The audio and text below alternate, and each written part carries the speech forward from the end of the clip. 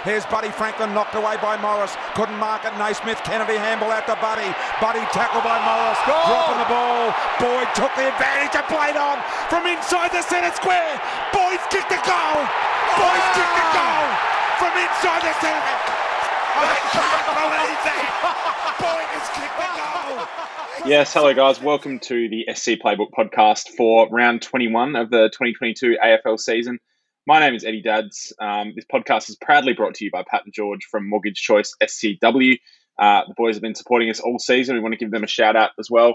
We're here to run you through all things Supercoach for one of the last weeks of the Supercoach season. It's coming up quickly.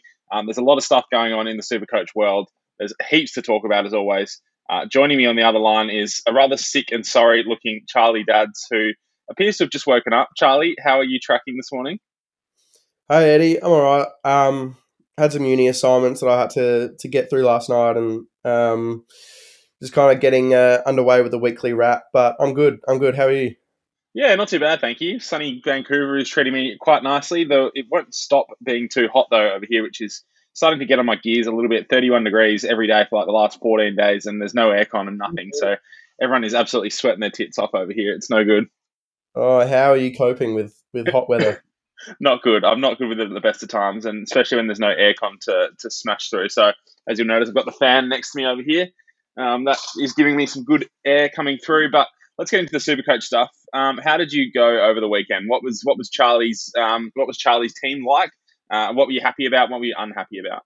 I had a shocking week. I scored a 2,327, which moved me down only 590 rankings. I think at this stage of the year, it's very hard to move up or down. You kind of need to have a big week or a really, really bad week to see any noticeable change in ranking. But yeah, that was me. So I'm sitting at 7,833rd at the moment. Not bad. You've been climbing the ranks steadily. I thought what you just said then about not being able to climb ranks and it was going to be really hard.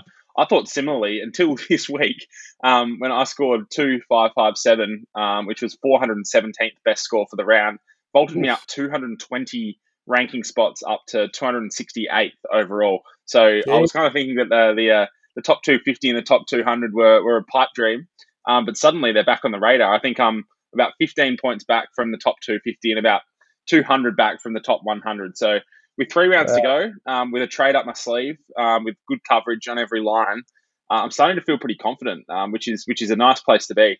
It was one of those weekends, yeah, when we obviously got the Cornelio news really late before the game on Saturday, and it was one of those ones I was actually kind of happy with, which is weird. Not often that you're happy when a player is going to miss that's in your team, but I've set up my team so that I've got a heap of coverage from the rookies on my bench. So I've got Cully, Hollins, Hobbs, who can all rotate through that last F6 spot or M8 if needed.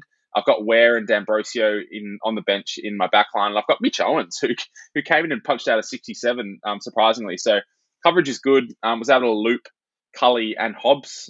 Cully obviously scored terribly, which meant I put Hobbs onto the field and gained an extra few points that way. So yeah, a lot of good times for me over the weekend. Took's captaincy was awesome.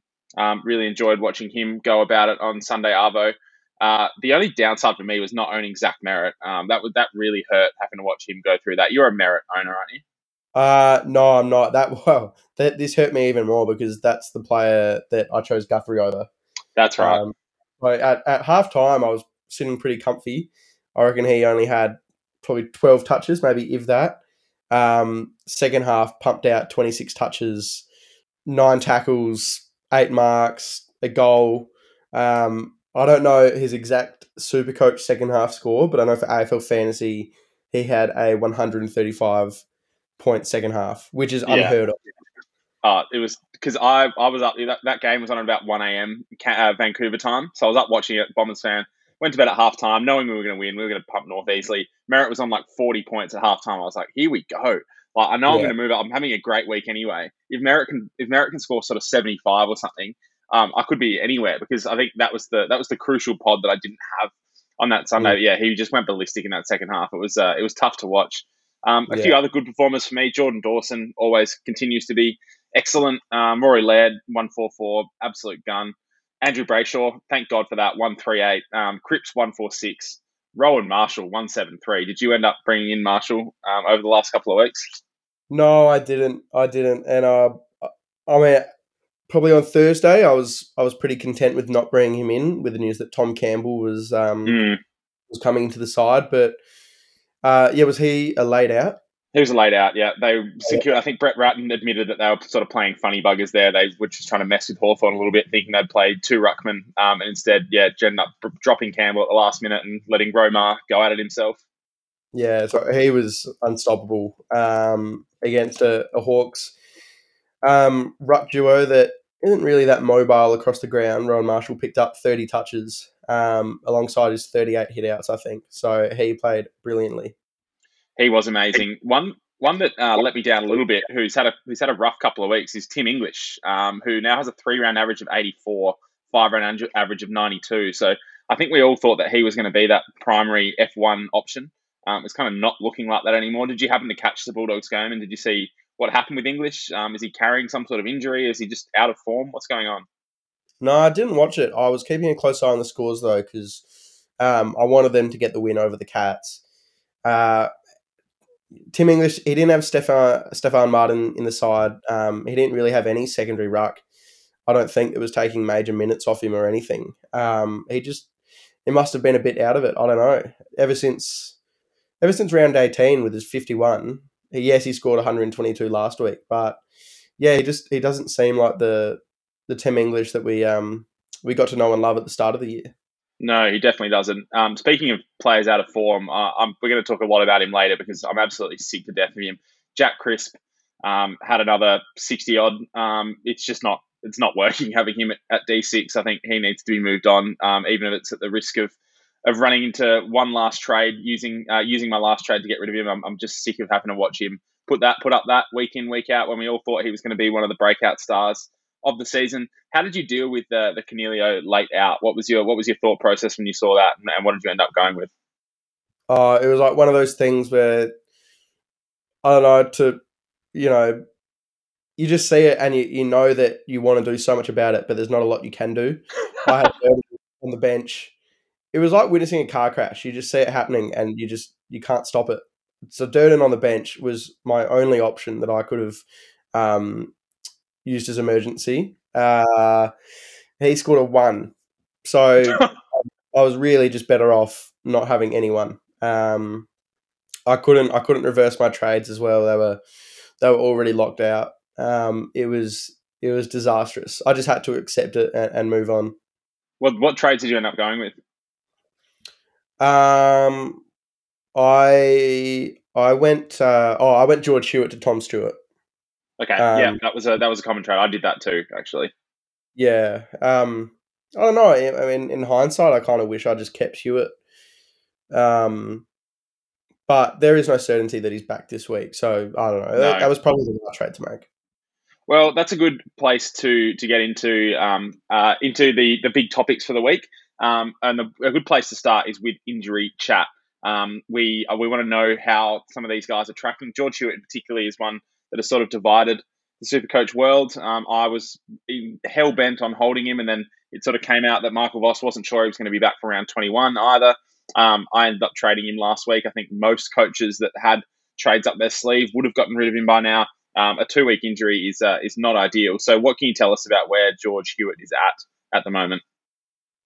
I think he's still... I don't think he did anything over the weekend. I don't think he even did the captain's run.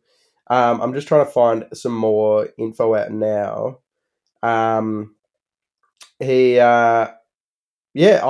can't see any info on him. I think it was just a purely managed weekend from all accounts. He didn't do anything. Probably got in the pool a little bit, but it's just like with a back injury, you can't do too much. You kind of just have to sit and wait it out. That's right. I think, from what we heard later in the week, I think it's going to be, it doesn't sound like he's going to play this week. It's a minor issue. I think it's a bulging disc issue or something. He also had that injury a couple of years ago, so I think they're being really cautious with it. The fact is, though, Carlton kind of need him back. We keep saying this. They're going to try and bring him back in. I just don't think, it's one of those injuries because he's had it before. I'd be really worried if I was still holding him, and I'm glad that I'm not holding him. It takes a bit of Yeah. the pressure off. But yeah, I've also had a look on Twitter. There doesn't seem to be anything that's come out recently since late last week. So we're just going to have to wait and see with that one. If you are holding George, you've probably if you've already held him for these 2 weeks and you've been holding the trade. I think you've probably got to continue doing that. If it's one more week, so be it. But yeah, I think you've now made your bed and you kind of have to lie in it a little bit with Hewitt. The next one I wanted to talk about was Adam Treloar. Where is he at? So Bevo seemed pretty optimistic. Thought that he might have been a chance to play, but obviously did take note of the ongoing calf niggle that had been causing him a bit of pain for the last couple of weeks. He's been subbed off a couple of times, and then obviously he got too much last week. Bevo seemed to think he'd be okay at our main session. This was probably on Wednesday last week, but just didn't get through it. So he said that it wouldn't surprise him if he missed another one. So he could be out again for this week. It just seems very up in the air. If he doesn't play this week, he'll play the week after, I reckon. Yeah, it's we're getting some really conflicting information about this one, so it's hard to sort of tell. Bevo seems to be saying two things at once there, that he's doing well, but also he's a big chance to miss next week. I know for a fact that he trained in the main session on Wednesday and looked fine, and there were reports that he was going to play on Saturday night against Geelong. Didn't get through that session without a little niggle in his calf, and he missed last week. And yeah, from what Bevo says, it wouldn't be a surprise if he misses this week as well, which is not good if you're holding him. What about Jai Culley? It was not the greatest of bubble games for Jai Culley. He stuck out an elbow and nearly knocked someone out, and then did a hammy and was subbed off. So there are going to be coaches sort of relying on him over the next couple of weeks. And what can you tell me about Culley? Yeah, well, I mean, if his hamstring's fine, that's completely irrelevant because he's going to miss probably the next 2 weeks anyway, I would think. That elbow to the face was honestly probably one of the dirtiest things I've seen this year, I reckon. That was, for a third gamer, like, pull your head in a little bit. That was terrible. Yeah, it wasn't good, was it? It was a long way off the ball. It was elbow raised. It was pretty bad from where I was standing. I don't know. He could get anywhere from 1 week to 4 weeks. But yeah, I think he's definitely going to miss at least a couple. So whether it's with that or from the hamstring injury, they don't seem to know the hamstring injury yet. And we also haven't heard the match review panel's decision on his suspension as we go to air with this podcast. You can be pretty safe that with either the hamstring or the suspension, that Jai Culley is probably going to miss at least 2, you'd have to think. Yeah, I totally agree with that. But he does have a history of injury. Dylan brought that up in our SC Playbook Messenger group chat. Do you know what that history was with? Was it with the hammy or was it with the shoulder? Because he does have that taped up. I think it's the shoulder. I think he's had very dodgy shoulders. That might have been what prevented him in his draft year from getting picked up. I'm spitballing a little bit, but that was the impression I had. So at least it's not a soft tissue thing, hopefully. Still not good. Next one I want to ask you about is your actual boy, Corey Durden, who is somehow still in 5% of teams, of which you're one of them. What did he do on the weekend, and what's his prognosis? I think he just had a little niggle on his shoulder. I don't think it was anything too serious. I don't think he dislocated it or anything. Might have been an AC joint injury, but it was certainly enough for him to be subbed out. And I would imagine he misses this week, especially given he's on the fringe of the team anyway. I think he's probably not a walk-up starter at this point. So yeah, he will probably miss this week if they're being cautious. Next one is Bontempelli, who looked really, really sore at the end of the Bulldogs Geelong game. Is this anything to worry about, or was it just a corky? No, nothing to worry about here. It's Bontempelli. He's tough. He'll carry on. It was a corky. Was a bad quad corky. And that's probably why he spent the last quarter forward. But he's the heart and soul of the team. He will be doing everything he can to get them into the top 8. I don't think he's going to miss a week for a corky. No, I'd be surprised as well. He's one of those guys that, worst case, they strap it up and send him forward. I don't think he'll miss this week. Having said that, been wrong before. He did look really, really sore. I think it was more of a hip corky than a quad corky, which is never good. The higher those sort of corkies get, the more the more dangerous they can be, because I think it restricts your sort of your leg movement and your hip movement. So hopefully he's okay. We'll have to keep an eye on that one. Again, that could be not great for coaches who don't have much bench cover in the forward line. Cornelio, where are we at with Cornelio? Because that news sort of came out of nowhere. I don't think anyone had been even discussing him missing on the weekend. It turned out about probably an hour before the game, we found out he was going to be a laid out. What was going on there? Yeah, it was just soreness through training. So GWS were doing everything they could to try and get him ready to play.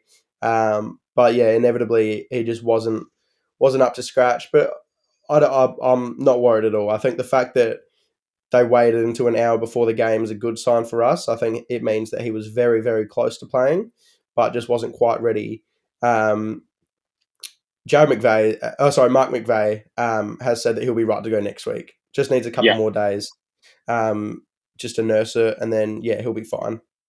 Yeah, I mean, we've been very lucky with Cornelio this year. I think that would have been the first game he's actually missed all season. So he's had a great run with injuries. Yeah, it's round 20. He's going to be quite sore. He's been carrying a load in the midfield that he hasn't really had over the last couple of years. He's been back in the gut. So not surprised that he did miss a game. It's unfortunate that it came at the last second. I don't really like when teams do that, as no one seems to. But it is their right to withdraw him late.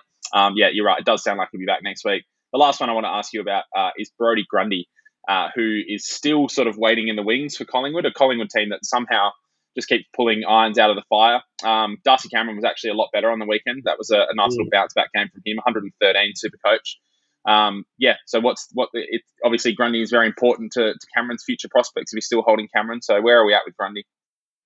Yeah, well, I just think the fact that Cameron played so well would kind of mean that the Collingwood coaching staff don't need to rush Brodie Grundy back as much. Certainly if you're going off the performance 2 weeks ago, Grundy would have been a lock to return if he was fit. But I just don't think they'll take any unnecessary risk with bringing Grundy back. He played in the VFL on Saturday, which was a good sign. McRae said that he took a big step forward. That's always great to see. And he played 3 quarters in that. So I don't think he'll come back into the AFL this week. I think they'll probably wait for him to play a full quarter VFL game. Yeah, I reckon. I mean, what's the point? The Collingwood are virtually locked in for top 4 now until the finals. I would think that they just wait, give it another week, I reckon. Big game against Melbourne on Friday night. Melbourne contending for one of those top 4 spots. Max Gawn, Luke Jackson. I'd be surprised. I think that's probably what the plan was, is to bring him back to this Friday night, only playing the 3 quarters in the VFL and let him loose on Melbourne on Friday night. It's going to be a cracking matchup. Would they not want a match fit though, like fully match fit?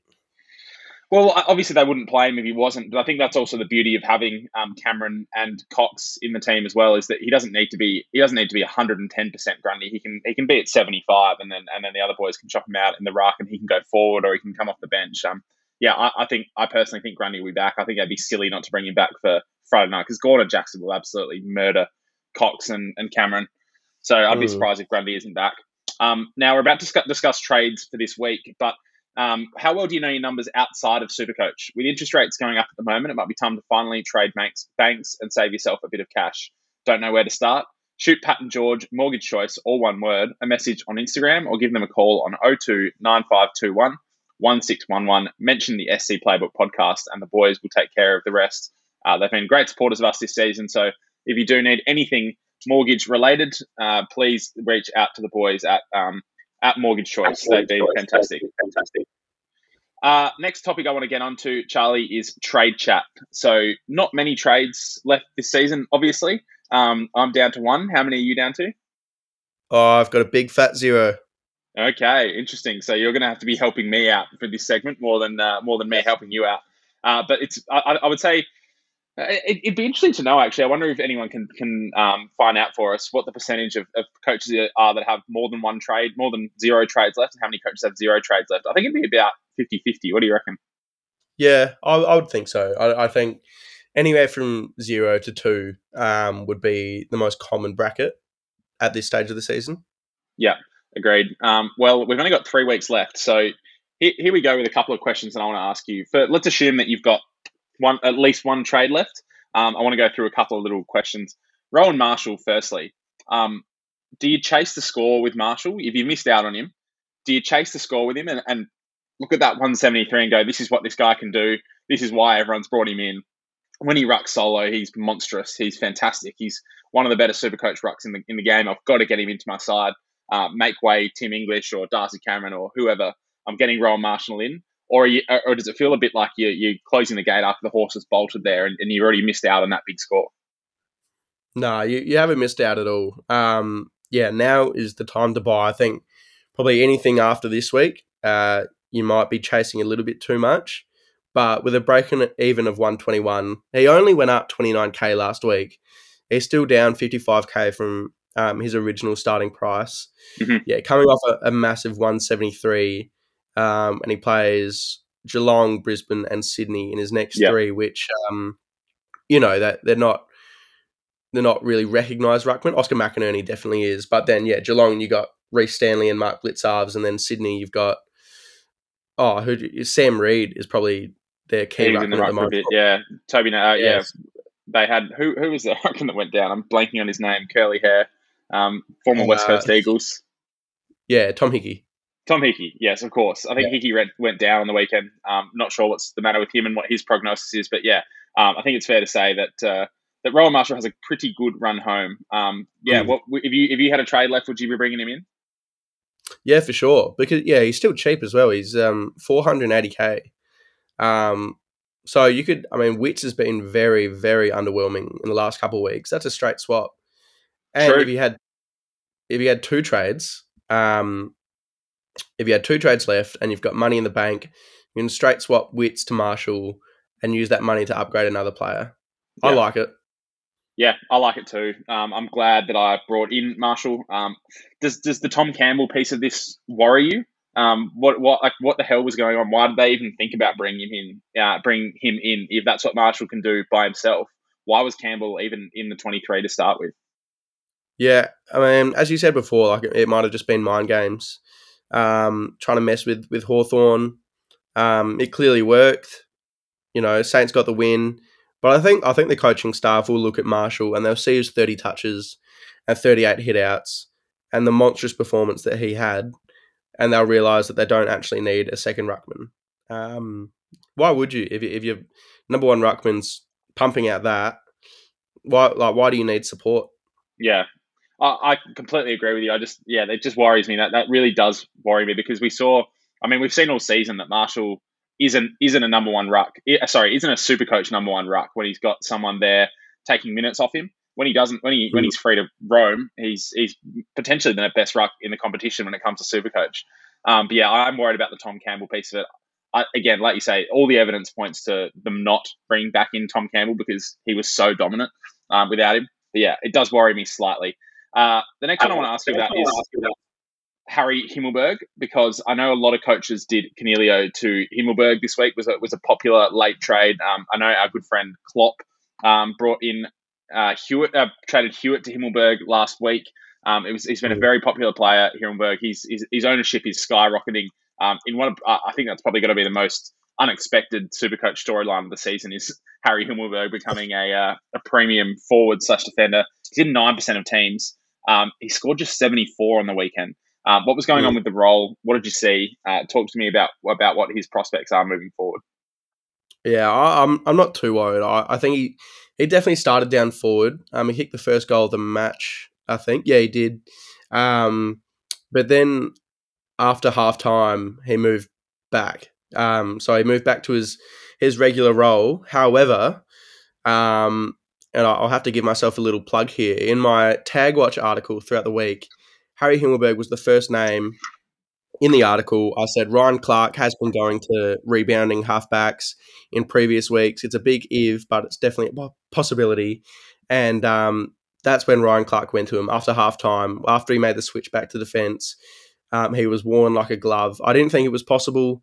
Ryan Clark's a pretty small guy, and Harry Himmelberg is very large.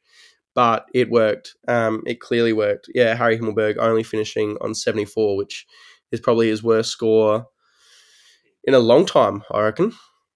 Yeah, it was not great. I think, you could kind of tell you can kind of tell. I mean, that there was a worry with some of the GWS team selection choices going into this game. Riccardi, Sproul, and Briggs were all out with Lee Kalia in, which kind of pointed to the fact that they were going to have some issues filling that tall forward role, which is what Himmelberg ended up playing in that first half.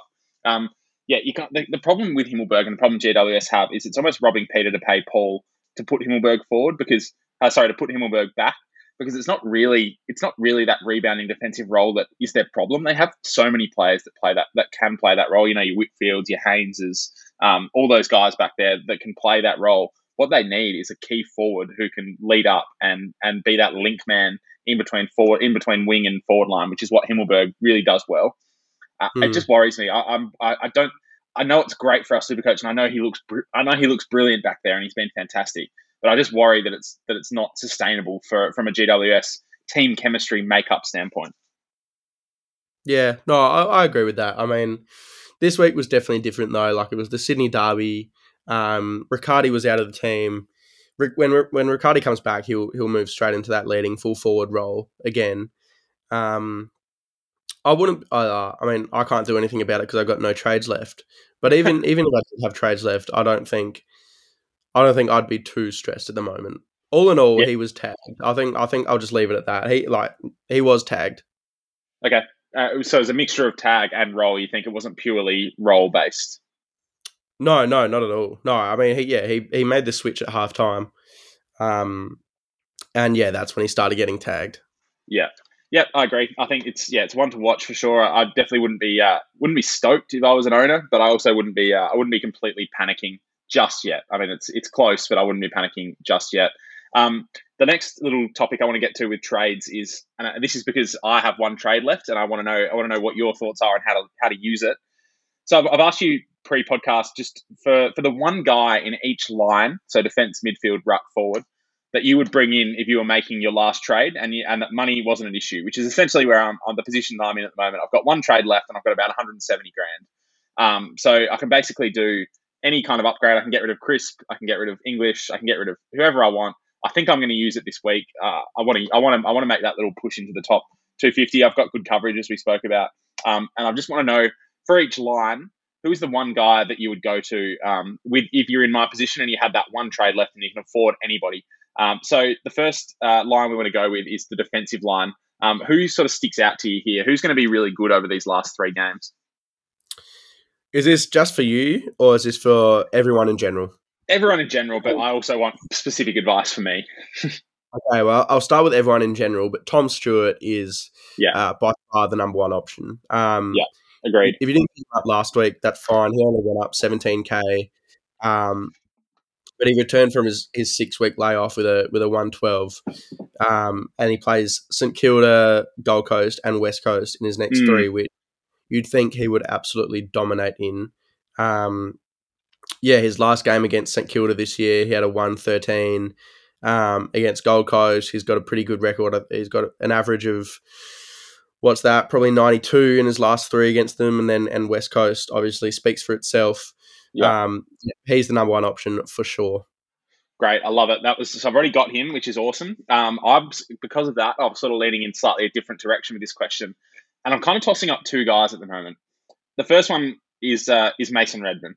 Now, Red Dog, as a Bomber supporter, has been absolutely unbelievable this season. This has been one of the highlights of the season for me, along with a couple of other little Nick Martin sort of things. You're seeing Mason Redman explode like this, and I think on the weekend was really the culmination of that. His second quarter was mind-blowingly good. He's taken that step and become not only an elite rebounding defender, but he's also now an elite defender as well. Like, he's really good in the air. He's tough as nails. He was in hospital with internal bleeding at the start of this week and somehow turned around and pumped out that performance. So he's the first one that's on my list. I'm worried that teams are going to start locking him down just because how effectual he's been. But I think he's a good enough player to get through that. He was 176 in the weekend. It was unbelievable. I'm telling you, the goal from outside 50. He went at 96 disposal efficiency with his 32 touches, which is mind blowing. He's a great player. So he's option one. The second option, and it comes on the back of some comments from Simon Goodwin after the game on the weekend, and that's Angus Brayshaw. He's been playing a lot in the midfield recently. He's played, I think, probably his last 2 games. He spent a lot of time in the midfield. We know what he can do there. He nearly won a Brownlow medal from the midfield, for God's sake. He's a great midfielder. He's just been playing that sort of wing half-back role. And he's another one that I'm really tossing up. So what do you think of those 2 options? Yeah, well, Mason Redman, first of all, anytime someone gets a 176, you got to take notice of that. He's been unreal for the Bombers. And, if you discount his score last week, his 49, he was subbed off injured and looked pretty sore. He hasn't dropped below 100 since round 14. And before that, in round 13, he had a 99. And before that, he had a 113. He's been in some ripping form. Yeah. Angus Brayshaw, as soon as I saw him starting on ball, playing on ball minutes, I was captivated. I wanted every piece of that, and I still do. Yeah. He had 12 CBAs. The most for Melbourne was 20 with Oliver. But it looks like he was almost in that first choice midfield. It went Oliver 20, Viney 15, Petrarca 12, and then Brayshaw 12. Yeah, interesting. So he's just about there. He's on the fringe of being that first rotation.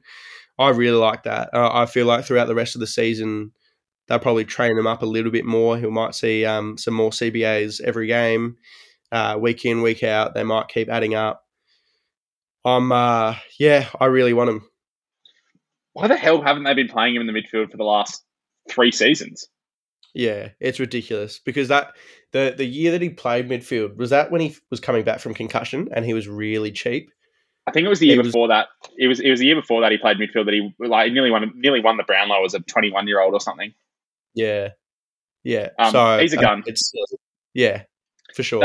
I think he's where I'm leaning at the moment. I like his ceiling. I like Redman's ceiling too, but I almost think that we haven't really seen Redman cop attention yet. It's not. I think other teams haven't really caught on to how valuable he is. So I wouldn't be surprised if you get the likes of Brian Clark. I'm not sure. I don't know what the Bombers' run home is, but I wouldn't be surprised if he gets some attention in the coming weeks. So I'm sort of leaning towards Brayshaw.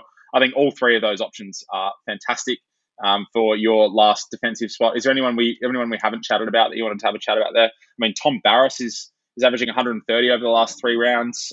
Luke Ryan's averaging 122. Ed Richards, Kadeem Coleman, he's been fantastic. Any of those guys, or are those 3 sort of the top options for you? It's all just dependent on how much money you can grab with your last trade. If you're a bit strapped for cash, you could look at Robbie Fox from the Swans. He's at 456k, and in his last 3 games, he scored 135, 92, and 95, and he plays North Melbourne this week. That could be a little budget option if you're keen for it. I think the budget option I like better is Kitty Coleman at 498k. He was a star. He is a star. He was brilliant on the weekend. He's gone 118, 119, 105 in his last 3. So that boy can play for sure. Next line that I want to talk to you about, I think Paddy Cripps has taken himself off the chopping block for the time being with his performance on the weekend. I think I saw somewhere he's averaging like 138 this year without George Hewitt in the team, which is pretty wild. But if you've got one trade left and you need to upgrade someone in your midfield, who are you going to? Who's the one player that you think is going to star over these last few rounds? Okay, I'll try and go a bit rogue here and try and pick someone that you don't have. Yeah. Oh, actually, no, here we go. Zach Merrett. Yeah, he's the obvious one. He is the obvious answer, isn't he? Yeah, he's up there with Laird at the moment in terms of his last month of footy. Yeah. He hasn't dropped below 130 since round 16, and he's got 3 140-plus scores. Yeah. That's virtually, if I take a look at Laird's scores, Laird in the past month since round 16, it's very similar. Yeah, it's very similar. Laird's score 130, 125, 154, 140, and 144, which, I think you can probably pocket the extra 50k and just go Merrett instead. Yeah, I think Merrett is the obvious answer to this question. If you don't have Merrett and you are looking to make that final upgrade in your midfield, there are a few other options though. The one that has been tickling my fancy a little bit is Christian Petrarca, who had a really poor middle half of the season, but since round 16 has been going ballistic. He had that 189 against the Crows, 91 against Geelong, 141 against Port, 81 against the Bulldogs, and then 134 on the weekend. against Freo. So consistency is not really his strength, but you're getting him for the ceiling. They've got a pretty decent run. Well, they've got a tough run home, actually, Melbourne. They've got Collingwood, Carlton and Brisbane. But I don't know what's happened. There's something changed in that Melbourne midfield spice, that mix. They've changed something there, and he is one of the beneficiaries. So I like the look of him too. Noah Anderson, Chad Warner, any of those guys? No, not really. I mean, we saw what happened to Chad Warner throughout the week. It wasn't pretty. And then he, to top things off, he got tagged on the weekend for just a 69. 69, yeah. So, look, before that, he was in some great form, but maybe now that teams have seen what happens if you tag him, it actually works. He's not as productive. I don't know. Maybe that's something to look out for in the next few weeks. He plays North Melbourne. Kane Turner could potentially tag him. Collingwood won't tag. But then St Kilda, Marcus Windhager could probably tag him as well. True. Yeah, I think Merritt is the obvious answer there if you don't have him. Ruck line, I think this is a pretty obvious answer, right? It's Rowan Marshall. If you don't have Rowan Marshall, he's got to be the one you've got to get in. Yeah, there's no one else really. You could go Gawn. Yeah. Could go Gawn, but Rowan Marshall. I think for the price. Yeah, I think for the price, Marshall is just too much to pass up on him. He's 480k. And the player that can put out 173s that's at 480k is it's pretty spicy. Last one, and this is probably the hardest one, is if you're looking to make an upgrade in the forward line, you're looking to get rid of one of these guys that we've spoken about a little bit. If it's Tim English, if it's Cornelio, if it's Will Brodie, who are you looking for in the forward line? Yeah, well, I think most people have the Bont, so I'll rule him out. That's a given pretty much. But my favourite pick, I don't know. I think it's Connor Rozee. I really do. I agree. Yeah. The answer is Connor Rozee. It's simple. Yeah, it's very simple. And you're still getting him at a pod percentage. He's at 5.1%. Yeah. He has been sensational really since round 14 when he firmly moved into the midfield. Prior to that, it had been a bit up and down. He'd be in for 1 week, out for the next. But when Zach Butters went down with injury, Rozee was his immediate replacement.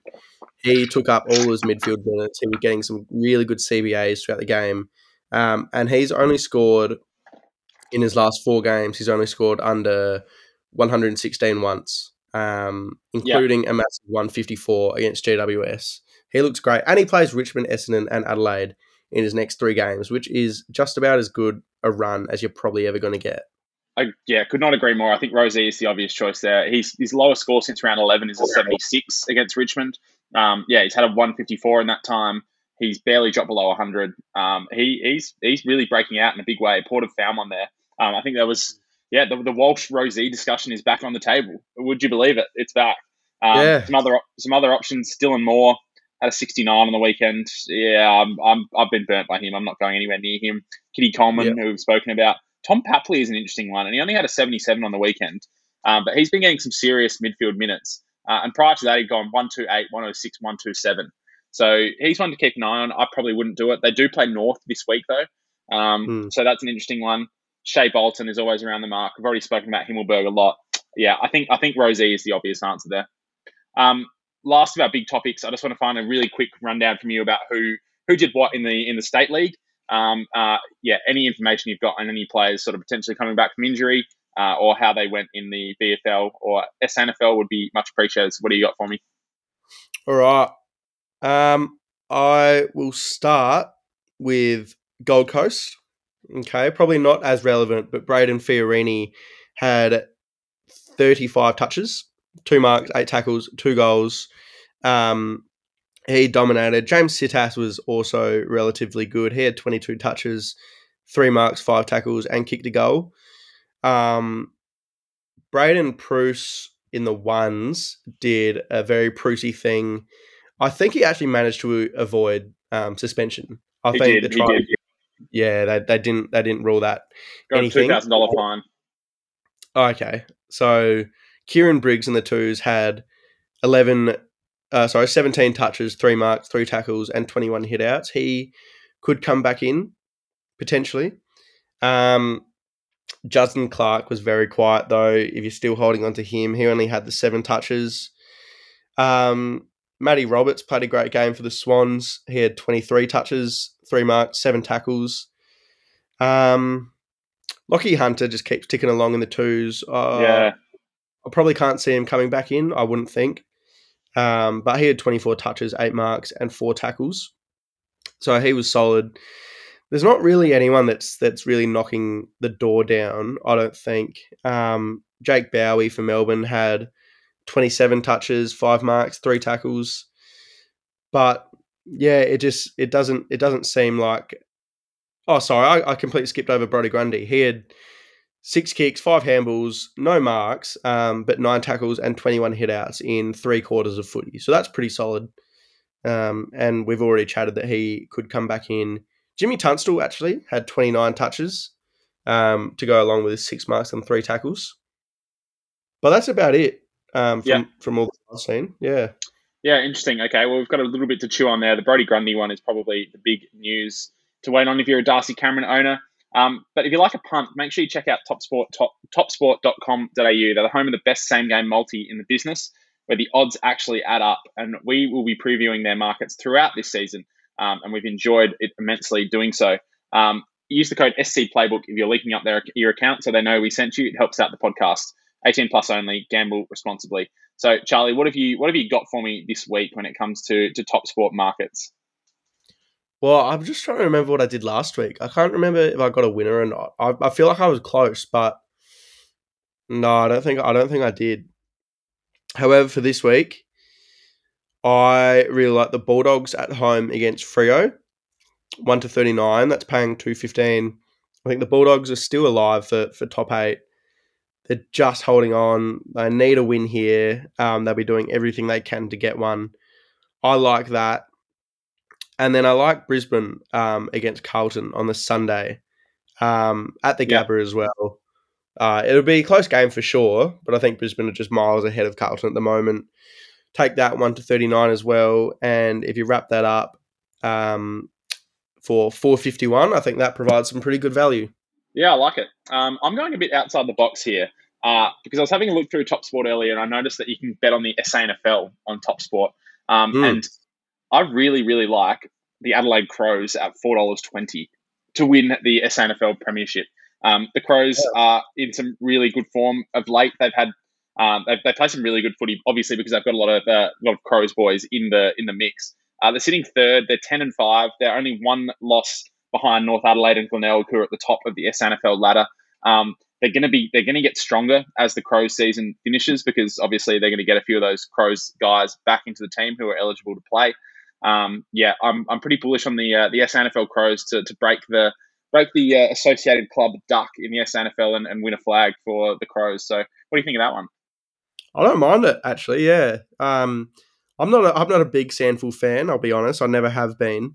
But I do love my double blues, so I'll be wishing that they get up there or around the mark, hopefully. Yeah, they've won 3 of their last 4, so they're in the mix. Norwood, our local team back home, have won 6 in a row, so you can never count them out. They're always around the mark, it seems. South Adelaide kind of dropping off, but yeah, I think Crows at 4.20 is good value. Now, Charlie, yeah, we've had a price drop for our subscription to the SC Playbook podcast and the site. So if you're after premium content, sign up to SC Playbook for $20, which gets you our entire content library for the 2022 AFL season, or $40 for the full package covering AFL, NRL, and BBL. That gives you access to stacks of extra articles every week of the preseason and in-season, entry into our exclusive WhatsApp group, and heaps more. But if you're not interested in that, don't worry. We've got a heap of free content on the site to get through. So visit scplaybook.com.au for expert content and follow our Instagram, Facebook, and Twitter social handles at scplaybookafl. Now, Charlie, plans for this week. Trades, not really relevant to you, obviously. You're out of trades. But what are you thinking when it comes to captains and vice-captains this week? Yeah, I haven't thought about it too much, but I had a really good last week with Laird, vice-captain, and then Touk was going to be my captain anyway, but I did take Laird as the VC, so that worked well. Yeah. I really like Clayton Oliver versus Collingwood. I don't have him, but for those that do, I think he's probably a really good option. I would also really like to have Tom Mitchell against the Suns. I know he's been up and down, but he looks like the past 3 weeks he's been back in that midfield, which is really good to see. In terms of my team, though, I think it's pretty hard to go past the Bont against Freo. I don't mind that. He's coming off a 149 against them the last time he played them. So that's a really good sign. But Rory Laird against West Coast is probably the number That's one a option, lock. I think. That's a lot. That's a lot. Yeah. I think this actually is one of the easiest vice captain and captain rounds we've had recently. We've got Touk up against Hawthorn in Tassie, and then we've got Rory Laird up against West Coast at Optus Stadium. So I think you can't really go past those as the vice captain and captain options, can you? Well, I am worried about Touk though, and Finn McGuinness. That's all. That's all I'll say. Yeah, well, talk to me. What's Finn McGuinness been doing? Who are his scalps? Well, he's kind of finding his feet at AFL level, which is good to see. He hasn't, really set the world alight in the past 2 years that he's been on the list. He's a father-son product, I think. But no, now he's he's really coming into his own. He tagged Jack Sinclair last week for a half, I think, and then he went to Brad Crouch, I reckon. And he did well on Jack Sinclair up until 3/4 time. But yeah, then Sinclair exploded without the tag.